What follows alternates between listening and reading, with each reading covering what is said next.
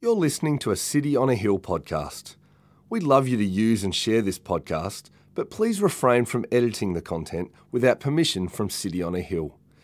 If you'd like to know more about our church, or if you'd like to donate to the work of City on a Hill, please visit cityonahill.com.au.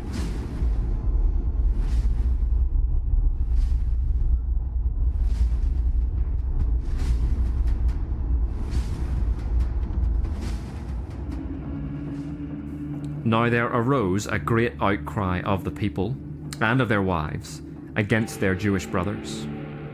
For there were those who said, "With our sons and our daughters we are many, so let us get grain, that we may eat and keep alive." There were also those who said, "We are mortgaging our fields, our vineyards, and our houses to get grain because of the famine." And there were those who said, "We have borrowed money for the king's tax on our fields and our vineyards. Now our flesh is as the flesh of our brothers. Our children are as their children. Yet we are forcing our sons and our daughters to be slaves, and some of our daughters have already been enslaved. But it is not in our power to help it, for other men have our fields and our vineyards." I was very angry when I heard their outcry and these words. I took counsel with myself, and I brought charges against the nobles and the officials. I said to them, "You are exacting interest, each from his brother." And I held a great assembly against them, and said to them, "We, as far as we are able, have bought back our Jewish brothers who have been sold to the nations. But you even sell your brothers, that they may be sold to us." They were silent, and could not find a word to say. So I said, "The thing that you are doing is not good. Ought you not to walk in the fear of our God, to prevent the taunts of the nations our enemies? Moreover, I and my brothers and my servants are lending them money and grain. Let us abandon this exacting of interest. Return to them this very day their fields, their vineyards, their olive orchards, and their houses, and the percentage of money, grain, wine, and oil that you have been exacting from them." Then they said, "We will restore these and require nothing from them. We will do as you say." And I called the priests and made them swear to do as they had promised. I also shook out the fold of my garment and said, "So may God shake out every man from his house and from his labor who does not keep this promise. So may he be shaken out and emptied." And all the assembly said, "Amen," and praised the Lord. And the people did as they had promised. Moreover, from the time that I was appointed to be their governor in the land of Judah, from the 20th year to the 32nd year of Artaxerxes the king, 12 years, neither I nor my brothers ate the food allowance of the governor. The former governors who were before me laid heavy burdens on the people and took from them their daily ration, 40 shekels of silver. Even their servants lorded it over the people.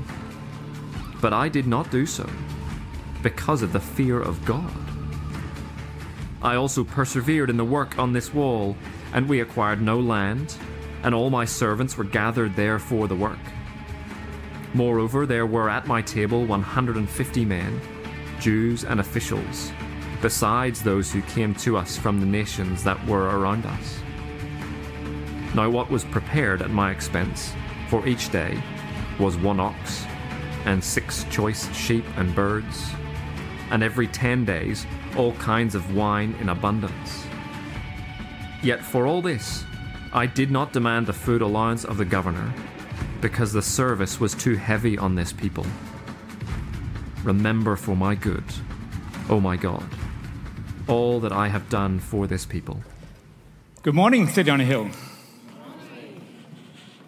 It's great to see you. My name is Michael Theophilus. During the week, I work as a university lecturer in biblical studies and ancient languages. And I have the distinct privilege and pleasure this morning to open up Nehemiah chapter 5 and to unpack it with you. The chapter itself is sort of fairly long and intersects at different points, but I want to sort of in particular unpack the first half of it because there is untold wealth of wisdom in there. As we do that, don't forget that we here and now, you sitting in your seat in this room, here and now, are part of a living tradition. A living tradition that has existed from the start. I have behind me here a papyrus manuscript from the 2nd century, and it's the earliest Christian hymn that we have that actually exists in, the original. It's called Papyrus Oxyrhynchus 1786. It's written in Greek, and we even know what it sounds like because there's little musical notation in between the lines. If you learnt Greek when you were doing your maths maybe, but in between you can see some squiggles and dots. We even know what this thing sounds like. And I'm going to start our time together prayerfully reading this Christian song from the 2nd century. There were some requests for me to sing it in Greek. That will not happen, I guarantee you. Maybe someone else here could. So as we begin, I want to commit our time to the Lord, and I'm going to use the words of this papyrus manuscript from 1800 years ago, the words that were sung in Christian gatherings, just like this, but in a different part of the world, in a very different century. Let it be silent. Let the luminous stars not shine. Let the winds and all the noisy rivers die down as we hymn the Father, the Son, and the Holy Spirit. Let all the powers add Amen, Amen. Praise, empire, praise, and glory to God, the sole giver of good things. Amen. Like I said, Christians have been meeting, just like we are today, for thousands of years, lifting their voices in worship, lifting their hands in prayer, and opening their hearts to the reality of God's word and the transformational power of the Holy Spirit. I like to think of Scripture as being simple enough for a toddler or a baby to understand, and yet so profound that the greatest minds in history are being unable to exhaust the profundity and the depth of the Scriptures. Many people have wrestled with the Scriptures over many generations and have still not exhausted the full depth. When I was a student in England doing my PhD, I read 100,000 words on 3 words from the Gospel of Matthew. The second word was of, so that was a pretty chilled year that year. At the end of that, I still felt like I was literally just scratching the surface of the Scripture. I mean, you dig and you keep digging and you keep digging. In fact, Gregory the Great has this fantastic little discussion where he describes Scripture as a river both shallow and deep in which a lamb may walk and an elephant may swim. Turn with me to Nehemiah chapter 5. And as you do, let me recap the Ezra-Nehemiah storyline so we can understand the passage in its context, which is actually really important. Understanding words in context have a significant impact on how we understand them. Have you ever been taken out of context for something you've said? Have you taken someone else that someone said's out of context? I have. I remember when I did my very first marathon in Canada, there was a little registration booth, an orientation session the night before. We have to go in, you sign in and do whatever. And there's some information there that they gave us about the drinks that will be available during the run and the other sort of, what time to turn up and all that stuff. I stayed for about 5 or 6 minutes. I heard that drinks were available and that there'd be a banana and some orange juice or something at the end. I thought, great, that sounds good. Off to do my carb loading with a bunch of friends. And we did that, got an early night, got up early, ran the thing, and it was fun and fine. However, when I got to the drink station, I picked up a drink, and it was really cool the way they did. They actually had drinks in these big sponges, and you sort of just squeeze it in, which was great, because if you've ever tried to run with a cup, you try that, it sort of goes all over the place. However, the little twist to this is that in the presentation that I left early for, and therefore was taking the words outside of their context, the instructions were that the drinks actually were going to be provided in cups. And the sponges, in fact, were for absorbing the perspiration off your body. And so it makes me sort of something funny taste in my mouth when I see sponges now. But I had literally picked up a sponge filled with some other person's sweat and squeezed every last drop in, thinking I was rehydrating. And as I was doing it, I was thinking, this Gatorade tastes a bit sort of tangy. I thought the electrolytes that are going into my body must be so good for me. So I'm running along. Great. Turns out that you should understand words in context. There will be drinks, and there will be drinks in cups. Makes a big difference. Understanding words in context. So when we read the Bible as a text in its context. And that's how you should read the Bible. The way you can do that is you can listen to the Bible on audio. If you've got an audio Bible, go for a walk or a run in the car, whatever it is. You can be intentional about reading the Bible, sitting down saying, right, I'm going to read the book of Ezra. It's going to take you about 43 minutes. Or Nehemiah, take you about 58 minutes. Or, in fact, you could just come to church, because that's what we do here. We read, we study, we pray, and then we apply entire books of the Bible. As was just mentioned, we're in week 10 of 14 of the book of Ezra and Nehemiah. Anyway, to give you a broad brush understanding of Ezra and Nehemiah, the first half of Ezra, the people return from Babylon and they build the temple with Zerubbabel. The second half of Ezra there's a second wave of people that return, and then they establish the Torah and the community. So things are progressing and moving along. In the first half of Nehemiah, or Nehemiah 1-7, we have the third wave coming, and then now they're rebuilding the city, including the wall, which we're right in the middle of that. So chapter 5 is this little interlude. The wall is started in chapter 4. You get then chapter 5, and then finished in chapter 6. So in chapter 5, the wall is not completed. It's a snapshot of what's happening in Jerusalem life in the interim period between 4 and 6, which is the building of the wall.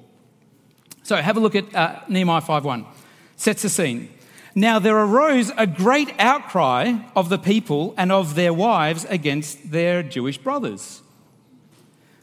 So just when everything seemed to be humming along nicely, everyone's working on the wall, they're defending themselves, they're continuing to progress well, disaster strikes. There is an outcry. Interestingly, the word that is used, because the Old Testament, most of it is written in Hebrew. There's 269 verses in Aramaic, but this part here is in Hebrew. There's a Hebrew word, se'akah, that's used for the outcry. It even sounds like an outcry when you say it, se'akah.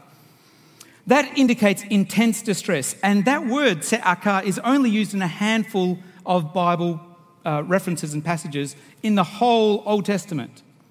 Typically, it's used for distress under foreign control. So it's used in Exodus chapter 3, verse 9, Israel's response to Egyptian slavery. Or it's used in 1 Samuel 9:16, referring to Philistine oppression. And it's used in Jeremiah as a response to the Babylonian exile. So in Nehemiah 5, the walls of the city have not even been completed. Remember, that happens in chapter 6. And the Israelites are crying out with the same voice or the same word as when they were in exile or in slavery in Egypt. Do you see what's happening? They've just returned from exile and they've put themselves now back in exile. They're speaking the same words as being in exile. Se'akah, the same word, and ironically, the twist in this passage is it's not a foreign nation that has taken them off into exile. Who is subjecting the nation to exile? Themselves. They're doing it themselves. Our brothers. The Jewish brothers. And those people, the nation itself is portrayed as the taskmaster, the oppressor, or the Babylonian overlord, or whatever it might be. They put themselves back. And what makes matters even worse, and this is completely and utterly tragic, is this has in fact happened before.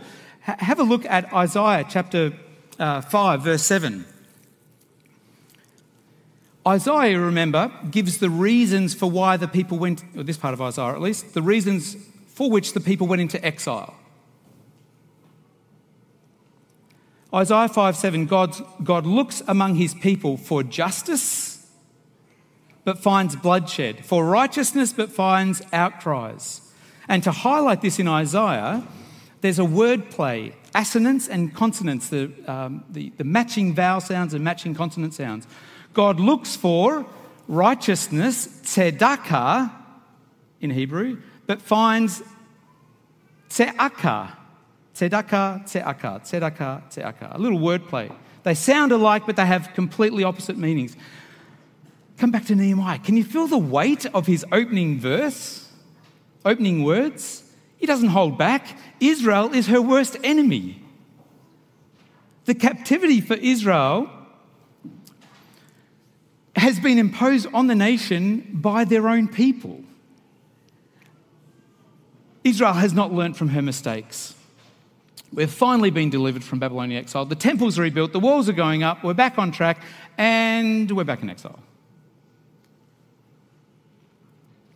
But even worse, it's at the hands of the corrupt, self-serving Israelite leaders, acting just like the nations that exiled them.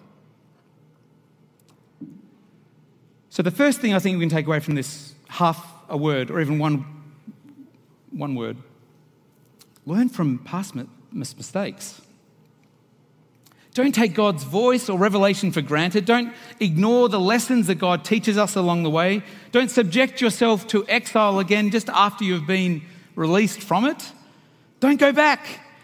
Journal, pray, read, gather, absorb, dig, go to GC, whatever it takes to keep on top of not going back into exile. So really the core message of Nehemiah is not some handbook or principle strategy document for administrative governance or a planner for establishing some great big wing of the new building program. It's nothing to do with that. It speaks to the deeper reality of the fickleness of the human heart to want to go back and to subject others back to exile. The depravity, the weakness, the inclination of our desires to abandon God and to then begin to exploit other human beings. I think that's pretty sort of heavy. I don't want to start off all heavy, but sort of Nehemiah is saying, look, the people are really struggling with this. We make it about something else.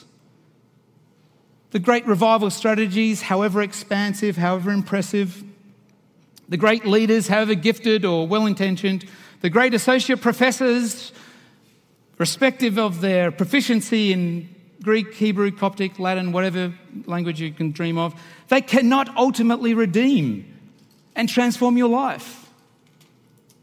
Sorry, they can't do that. That's God's job. It's God's job. You can try, but you'll be disappointed. God's solution, however, to all this is planted right there at the very start of Ezra Nehemiah. Have a look at Ezra 1:1. Remember, Ezra Nehemiah is one book in the traditional canon. It's been split into two for us, but it's one book. Ezra 1:1, the word of the Lord by the mouth of Jeremiah might be fulfilled. So this whole thing is happening for something about Jeremiah. So what on earth is that about? Well, that's Jeremiah 29. Jeremiah 29:10 says, thus says the Lord, when 70 years are completed for Babylon, I will visit you, fulfill my promise, and bring you back to this land. Oh, yeah, okay, that makes sense. Ezra's about the return from Babylon to this place. But it's not only a geographical return. It initiates something that's way bigger. And it's linked to Jeremiah 31. The days are coming, declares the Lord, when I will make a new covenant. I will put my law within them, and I will write it on their hearts, and I will remember their sin no more. A new covenant where truth is on the heart. And this language can confuse us because for us, the heart is where I feel something, right? love you with all my heart. I love you with all my heart.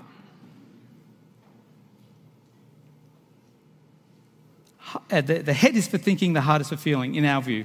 However, in the Hebrew worldview, in the ancient worldview, the heart is where you do your thinking. That is the centre of your person. Just like in Genesis 6:5, when it says, the thoughts of their heart. Your heart actually thinks. The emotions, for a Hebrew context, is in your guts, your intestines. So next Valentine's Day, dear darling sweetheart, I love you with all my intestines.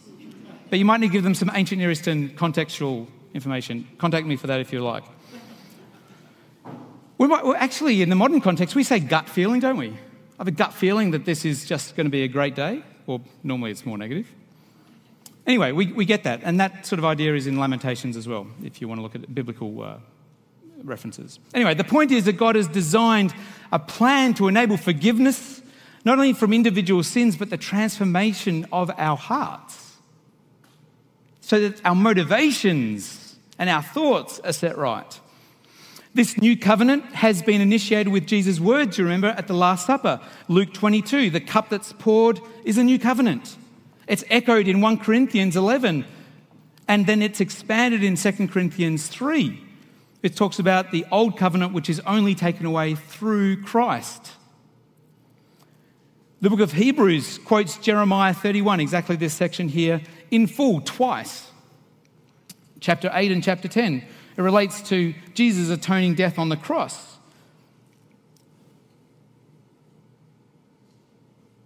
So what we see in the passage is a problem with a seed of the solution that came at the very first verse of the book.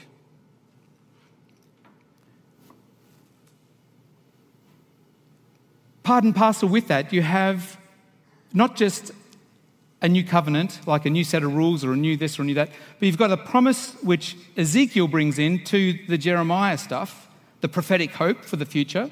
Ezekiel 36 talks about not just a new covenant, not just a new sort of set of rules, but a new heart. And in verse 27 of Ezekiel 36, God's Spirit helping us live that out. Why? Well, to enable forgiveness. I'll bring you into your land, I'll give you a new heart, I'll put my Spirit within you and cause you to walk in my statutes. Second point we can take away from this is that God offers us a new heart and a new mind. All we have to do is to open ourselves, allow God to give us that new heart and mind through the power of the Holy Spirit to live faithfully. You might remember in 2 Corinthians, it talks about being a new creation. That's what it's talking about.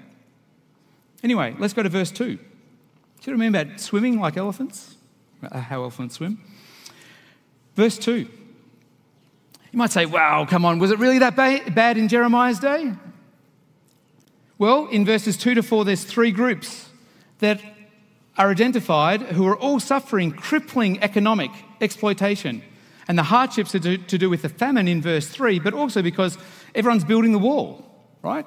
They've left their job, doing whatever, they're building the wall. A couple of months' worth of work. And the effect of that was different in each group. The first group were those who don't have any land and they're dependent on the weekly paycheck. And they're very seriously affected by that. Verse 5 indicates that they were so seriously affected that to exist, they had to sell their children into slavery to keep alive. This was a sad reality of the ancient world. In fact, this image here is a heartbreaking imprint of a 1-year-old's child foot in a clay tablet with cuneiform script, that's the type of writing, inscription. It's a legal record of an indebted couple selling their child into slavery. It's a vivid reminder, this tragic plight. Cute little baby toes that make these nice little imprints into clay should be used for this little piggy went to market.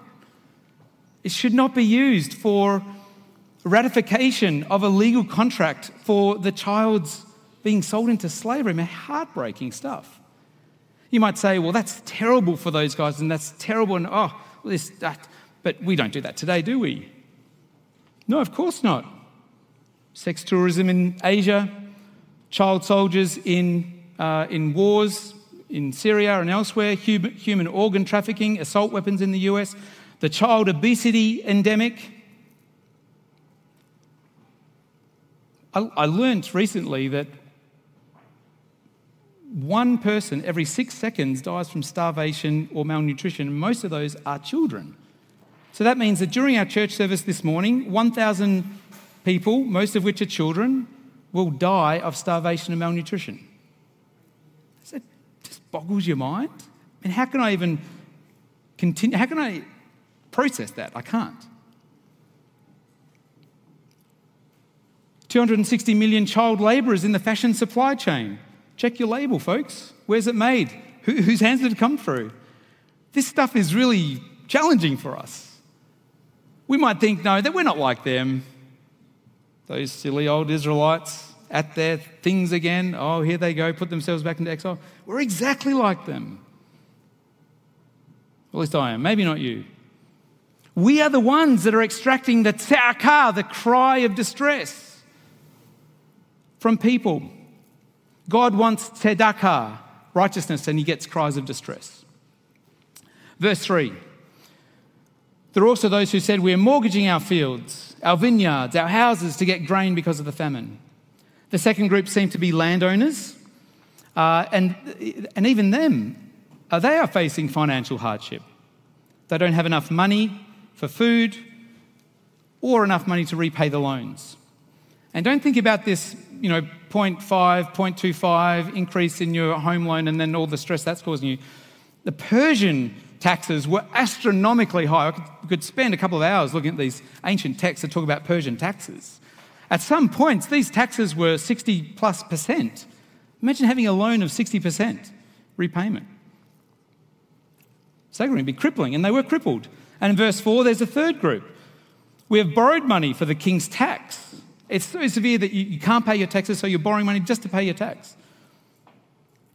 Persian taxes were renowned for being heavy, and the situation was not rectified. They're going to end up right with that first group in verse 2, where they're selling themselves to slavery.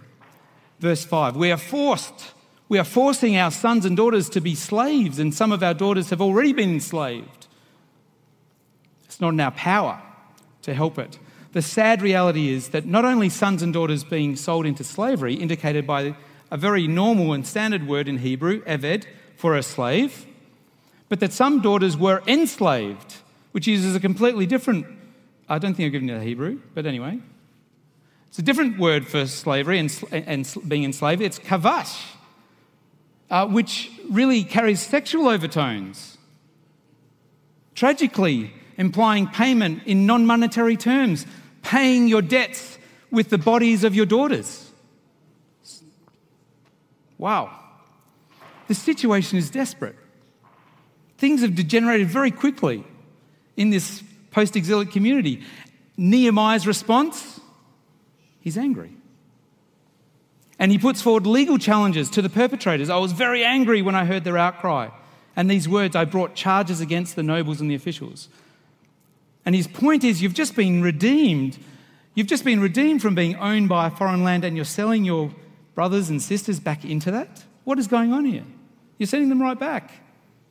Their response, verse 8, not surprisingly, they're silent. Couldn't find a word to say. And then in verse 9, he evokes a key Old Testament phrase, encouraging compliance to the challenge to the leaders. Ought you not walk in the fear of our God? He gives the nobles and the leaders, the authorities, a reality check.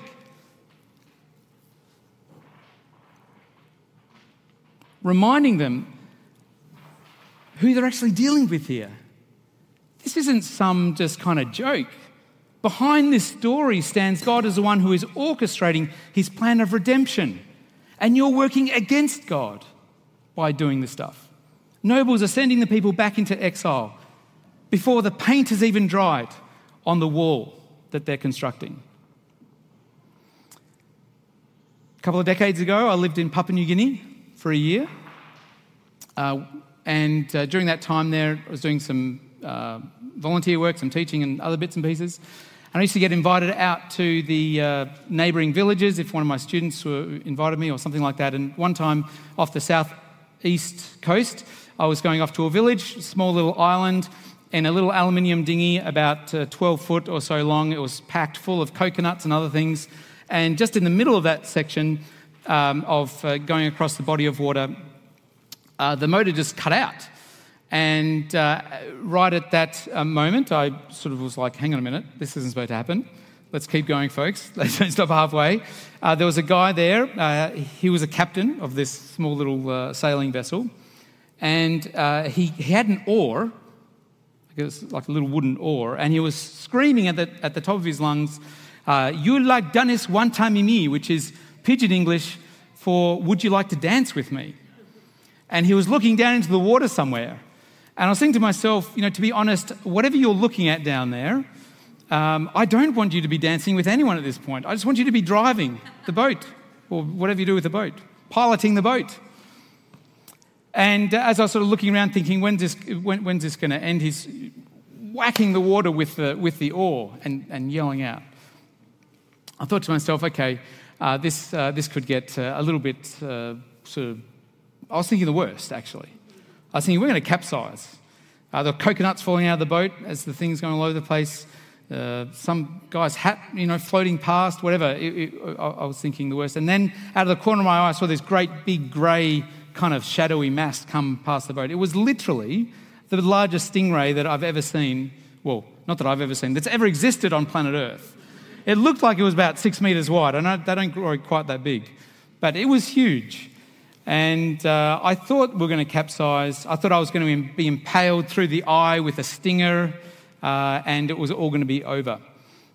Fortunately, I stand before you today having lived through such a traumatic event. But to tell you the truth, I was afraid. I was scared. Uncontrollable environment, the vastness of the water, the shiver of sharks that we had passed 10 minutes earlier. It was terrifying. The terrifying creatures that live in those waters. Fear, genuine fear. Fear for your own safety. That's what Nehemiah 5:9 is referring to when he says, ought you not walk in the fear of the Lord? Now, some people try and convince you that fear actually means respect.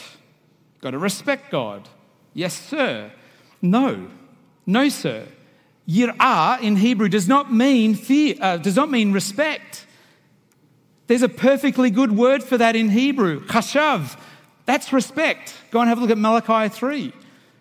Sure, fear implies respect. It's not what it means. Respect is too weak. It's genuine fear. Fear for your personal safety. When God reveals his glory, even a tiny little bit of it in the Old Testament, what do people do? They're told to fear not. And the reason for that is because they're fearful. Abraham, Moses, Isaiah, Hagar, a whole bunch of people, the whole lot of them, they drop and they're utterly overwhelmed, which sort of makes sense.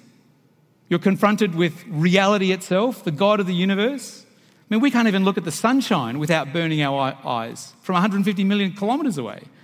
And you don't think standing before God, full, raw, powerful glory, wouldn't be just slightly concerning for us?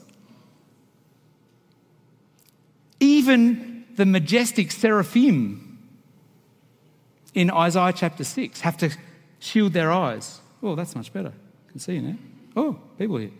Even the seraphim have to shield their eyes when they're before God in his glory in Isaiah 6. Of course, God can make himself accessible to us. Of course he can.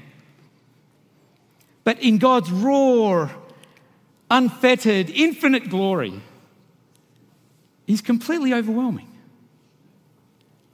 In C.S. Lewis's classic Lion, the Witch and the Wardrobe, Lucy, the youngest girl in the story, who's my favourite character, is surprised to learn that Aslan is not a man but a lion.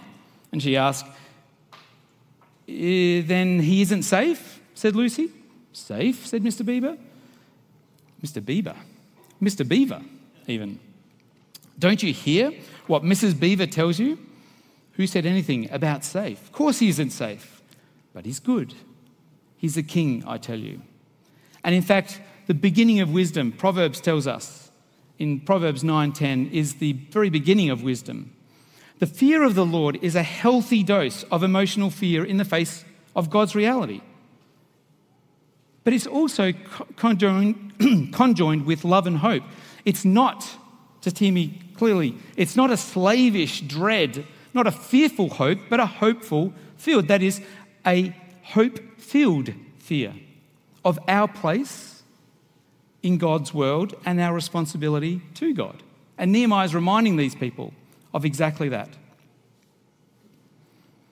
So the third point we can take from this is we should develop a hope-filled or a hopeful fear, a sensitivity to our place in God's world.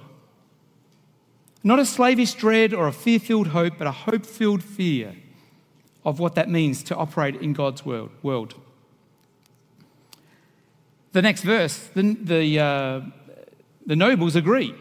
Verse 12, we'll do as you say. But as you can probably understand, Nehemiah's a little bit suspicious. I know what you're up to. I know that you're fickle. I know you're going to flip-flop on that decision. So he ensures that they're brought publicly and they make a legal commitment to reinstating property, possessions, cancelling loans, returning the additional interest that has been seized. And then in verse 12b, or second half of 12, he makes them swear to do as they're promised. So he contractually has them committed. And as we'll see over the next few chapters in Nehemiah, going forward in chapter 5 and following, they provide verbal affirmations, they dedicate the walls. In chapter 12, they have celebration festivals. They read scripture for 7 days straight, which we start tomorrow, I think. 7 days straight reading scripture. That would just completely be amazing. Of course it would be. They fast in chapter 9. They confess nationally in chapter 9. They even rub dirt on their head in confession, recommitting themselves, literally signing a covenant agreement. They basically do every conceivable thing, committing themselves to the Lord. And all it takes is a short break, a short business trip of Nehemiah back to home, as in Susa, back to Babylon, and all the reforms that Nehemiah instigated are reversed. The temple's in disarray, the Sabbath is violated, and marriages are compromised. And then he acts in all sorts of different ways, which we'll look at when we get there. So the point to note, the fourth point of application as we start to wrap up here, is that we need to keep spiritually vigilant. You can go through all the spiritual motions. You can come to church. You can go to GC. You can attend the prayer meetings. You can post the right spiritual memes or whatever it is, whatever currency it is in that world. But it can actually have no effect whatsoever on your life. That's a reality. It's God alone who can bring about genuine change and redemption. One just sincerely turns to the Lord in trust. And that's where the Lord will meet you. If the societal and spiritual catastrophe of Nehemiah 5 sounds familiar to you, or echoes failures in your own personal experience, take heart. Because the Lord has heard your cry. He knows what you're going through, specifically what you're going through. God's offer to you today is what he planted in the very first verse of this entire story: a new heart, his presence with you, his Holy Spirit guiding you. If you've been battling with sin, if you feel like you've sinned yourself into a corner, that you're not worthy to participate in some gathering or group, you feel like people would consider you a hypocrite for being here today. How dare you pretend to... If you've struggled with miserable addictions that crush your spirit, you feel like you've disappointed family and friends, yourself, I have some really good news for you. Nehemiah 5 is not, in fact, the end of the story. It's not the end. If you don't believe me, keep flicking your pages. Something happens after Nehemiah 5. Because of the death and resurrection of Jesus, God is at work redeeming and restoring and orchestrating healing and change. You might say, come on, mate, you've got no idea. You've got no idea what I'm going through. What idols I succumb to every day, who I ripped off, what I felt towards the person that I live with, the sort of facade I put on when I'm around people like you. You're right, I don't know. I'll be honest, I don't. I might try to understand, but I don't know. But I'll tell you, there is one that does. There's one who knows temptation, but was faithful, who was pushed to the edge and didn't jump, didn't abuse his status as the Son of God to make these rocks into bread to satisfy his own personal desires. That's Matthew 4. There is one who knows your struggle, who sympathizes with your weaknesses, yet without sin. His name's Jesus. That's Hebrews chapter 4. There is one who establishes a new covenant in his own blood for you, and his name is Jesus. That's Luke 22. There is one from whom arose a great tzedakah, or tzedakah, of distress. Eloi, Eloi, lama sabachthani. Do you remember that? My God, why have you forsaken me? Uttered precisely at that time when he took the punishment that was yours and mine. His name's Jesus, and that's in Mark chapter 15. Jesus is our only hope, our only vision, our only help. And God knows we can't do it by ourselves. Of course we can't. But God's master plan in Jesus, through the power of the Holy Spirit, will out-strategize your spiritual growth principles, transcend your charting of your own holiness and success or whatever it is in life, and eclipse any kind of flimsy self-help gibberish that we tell ourselves. The Lord is at work. And I pray that we would have eyes to see that, open lives to receive the new heart that God promises us, and allow God's Holy Spirit to do its transformational work in our lives. Let's close in prayer.